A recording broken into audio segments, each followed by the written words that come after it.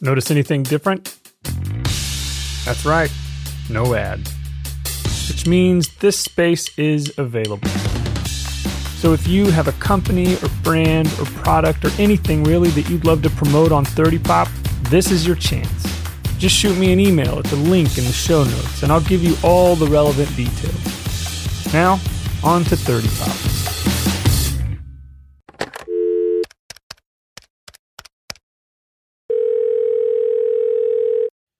Hello? Randy, hey man, it's Luke. Oh, hey, what's up, man? Hey, you know, the CDC has been telling people to wash your hands for 20 seconds through this whole COVID-19 pandemic. Uh-huh. And I've been seeing all these posts about songs that you can sing while you wash your hands so that it'll last 20 seconds. You can pass that time. Yeah. So I just didn't know if you knew one of the songs, the chorus for which is right at 20 seconds, is Take On Me by a-ha. Okay. You know, you don't act like you care, but when we were in a band together, we used to cover that song and you would always sing the lead vocal. So I thought maybe you'd want to, sing it. Yeah. You want me to go to a sink and actually wash my hands? Could you do that? Here, let's see what I can find in here. Does your phone cable reach that far? It's one of those twisty ones. Nice. So, all right. All right. You know the water? I'm ready. Yeah. Okay.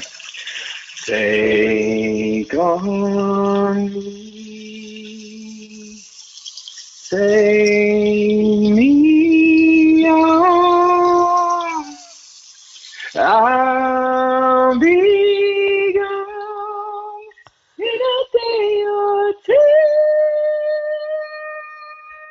That's perfect. Thanks, man. I'm amazed that you can still hit all of those notes. Well, I've been warming up all morning, just anticipating in case anybody need me to sing some a-ha. I'm just also amazed that you were willing to do that, knowing that I'm going to put this out on the internet. But I appreciate it very much. Wait, this is for what? From Milieu Media Group, this is 30 Pop, a weekly peek back at the music, movies, sports, fashion, politics, and news from 30 years ago. I'm your host, Luke Bronner. This is Season 2, Episode 15. A problematic comedic launchpad.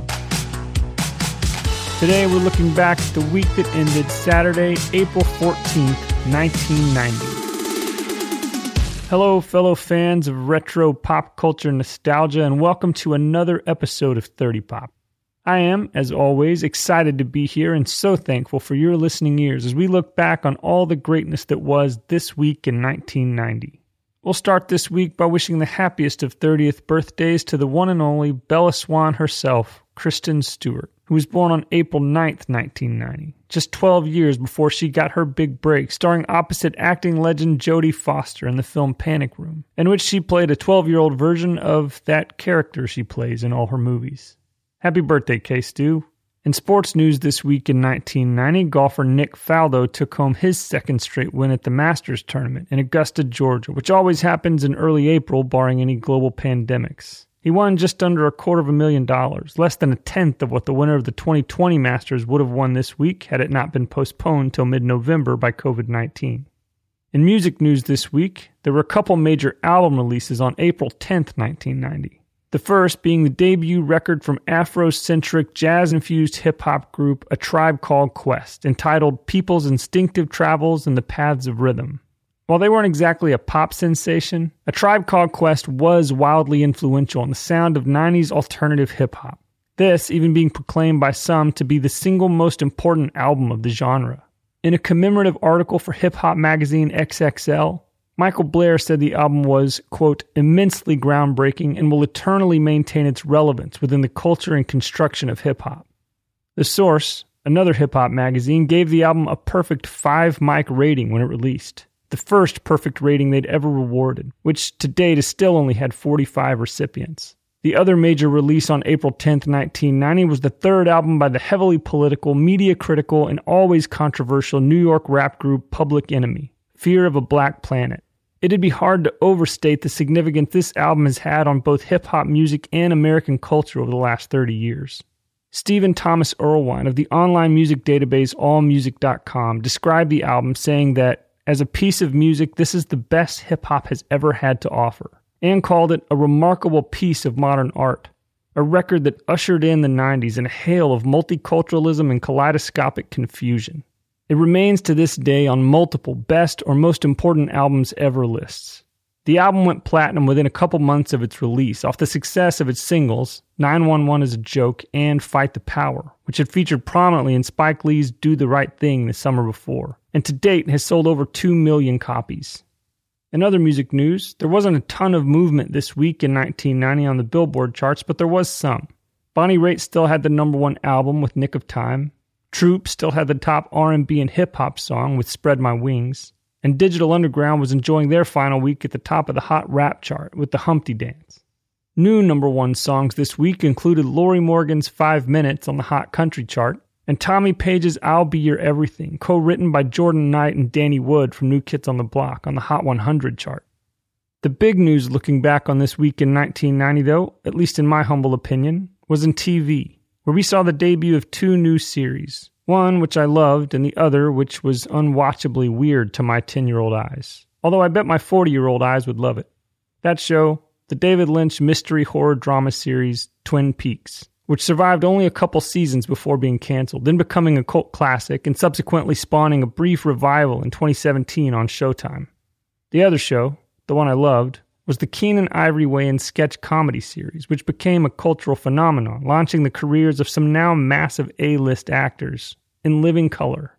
I hopped on a call this week with my dear friend, near neighbor, and regular 30 Pop guest, Nate Williams, to reminisce.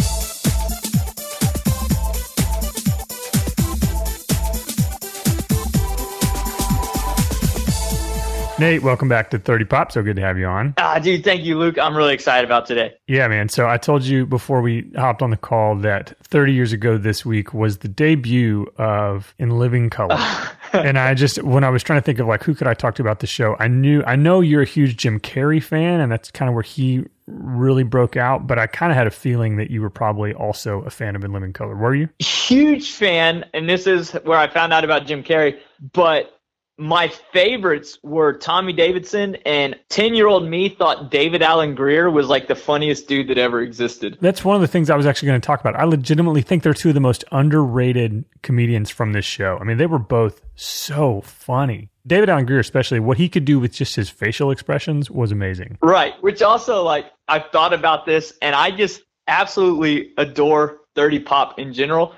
But things like this where 2 40-year-old white guys can talk about the impact In Living Color had on 10-year-old suburban us when it's definitely not the target audience. Like, I think about how much I love the show and how much that, like, I probably didn't understand 70% of it. So it's like, to me, maybe that's why David Alan Grier, Jim Carrey, Tommy Davidson, because like you said, what they would do with their face, just funny faces and accents, that translates anywhere. Yeah, it's true. It is ironic for the 2 of us, but it still holds up, man. Like I say it still holds up. It's super problematic, but kind of in all the right ways. I would actually think a lot of it would be pretty poor. Yeah. Well, I mean, what I mean is the comedy holds up. So it's still really, really funny. It's super homophobic, and it's a problematic show, to be sure. I was thinking specifically about, was it Gays on Hollywood? Men on Film. Men on Film. So I made it even worse. Yes.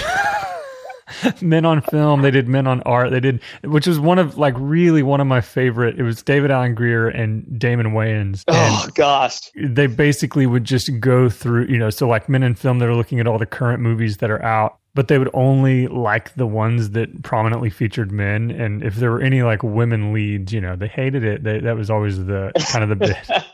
Loved that. Loved the like the Homeboy Shopping Network, which was Damon and Keenen Ivory Wayans, basically like selling stolen goods on public access television. Well, and the Wayans brothers, that's another one that, like, I'm sure they were actually already pretty big at the time, especially to get their show like this. But, like, to me, this is their genesis, their jumping off point. And the Wayans brothers have just been, they were so prominent for 20 years. Yeah. I mean, so Keenen Ivory Wayans had done I'm Gonna Get You Sucka in 1988. Yeah, I didn't watch that until probably early high school, but I definitely watched that. Yeah. So this really was kind of their breakout thing. I mean, certainly for Damon, who to this day is hilarious to me. I just think the guy is so funny. His Anton Jackson, do you remember his character, Anton Jackson?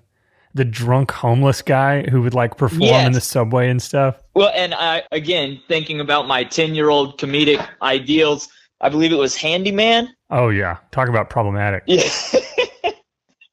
I remember being in 4th grade and talking about this specifically, like in class. I even have memories of like talking to my buddy James Flaherty at the time, and we would talk about Handyman and obviously like Fire Marshal Bill, and recreating those sketches at school. Yeah, I remember a lot of Homie the Clown, which was like a whole. Don't play that. Yeah, like he whacking kids over the head with a sock and stuff. And I mean, that was something we did all the time at school. Mm-hmm. So funny, but you couldn't do that today. Not in the same way, for sure. You couldn't do about probably 60% of their sketches today. Yeah, it's true. I mean, not without really upsetting some people. Okay, but you are the biggest Jim Carrey fan in my life, at least. And so what are some of your favorite Jim Carrey sketches from this show? Well, I said Fire Marshal Bill was the best. Yeah. When I think In Living Color, even though as much as I said I like David Alan Grier and Tommy Davidson so much, Fire Marshal Bill was the favorite, or at least favorite sketches.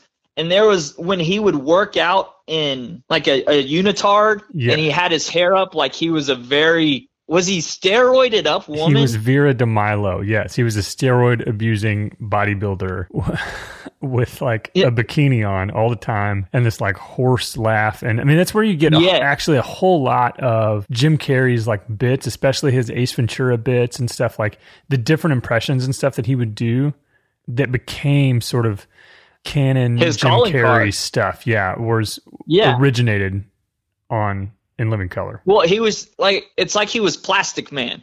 Not only his face, because man, the facial expressions, what he could do and contort were just incredible. Right. But like the way he would swing his arms, I can still picture like him swinging his arms over his head and just looking at his shoulders like, how's he doing that? Yeah. So he gets tons and tons of attention from the show. Jamie Foxx got tons of attention from the show. But some other underrated folks, I mean, it's hard to call him underrated since he created the show, but Keenen Ivory Wayans, I've been rewatching a bunch of, like first season episodes that are all on YouTube. Yeah. And Keenen Ivory Wayans is actually way funnier than I remember. And I thought he was funny at the time, but I always just saw him more as like a Lorne Michaels, just sort of emceeing the show. But looking back, like some of his, he did like Arsenio Hall, he did Mike Tyson, he did some like really, really funny characters on that show. Well, I wonder if his stuff was probably, like I said, the type of jokes that just fly right past the 10-year-old's head.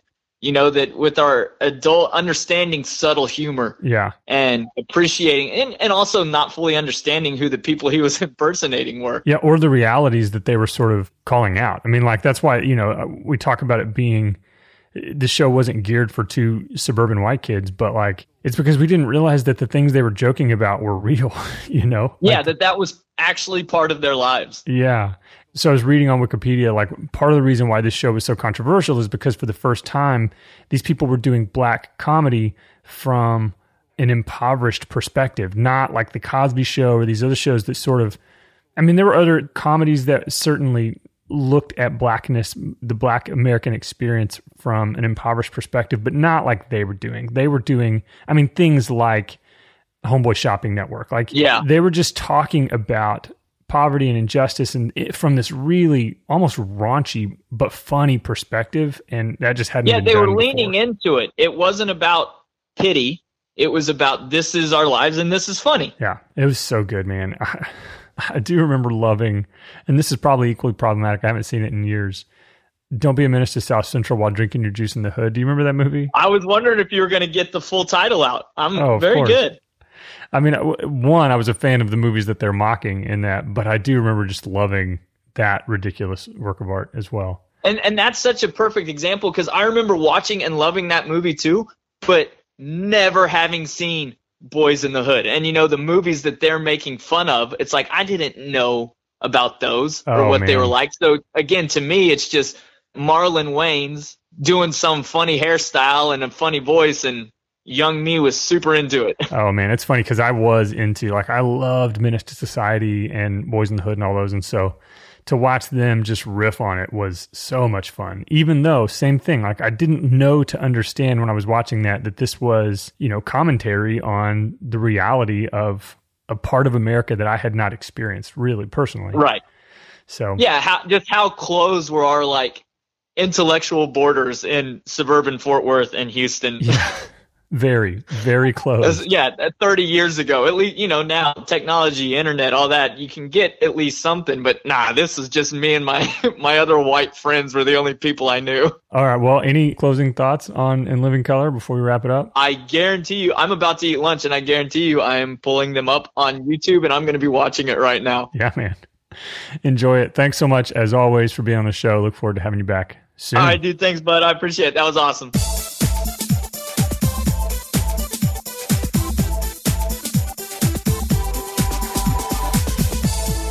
Huge thanks to Nate for taking a few minutes out of his busy quarantine schedule of playing video games and drinking Dr. Pepper by the gallon to look back at this show. It's always a joy. And as always, huge thanks to you for listening as well. Finally, my most sincere thanks to the folks who partner with me in making this show over on Patreon. This and every show I produce as a part of Milieu Media Group is made possible largely by folks like Candace and Mark Robinson, Becky Roberts, and Brandon Green, who contribute each month to the work we're doing of using storytelling to connect people to one another and hopefully make the world a better place. I'm especially grateful during this season of social isolation, as a fair portion of the company's monthly revenue is tied to the various live events I host, none of which can happen right now. If you're interested in partnering with me and with Milieu Media Group for as little as $1 a month, please visit the Patreon link in the show notes. Thanks so much, friends. Until next week, remember, wise man say, forgiveness is divine, but never pay full price for late pizza. 30 Pop is produced, edited, and mixed by me, Luke Bronner. Our artwork is by the amazing Heather Hale. To check out more shows from Milieu Media Group, visit milieumedia.com, which is linked in the show notes for this episode. And if you have a story from 1990 that you want to share on the air, email 30poppodcast@gmail.com.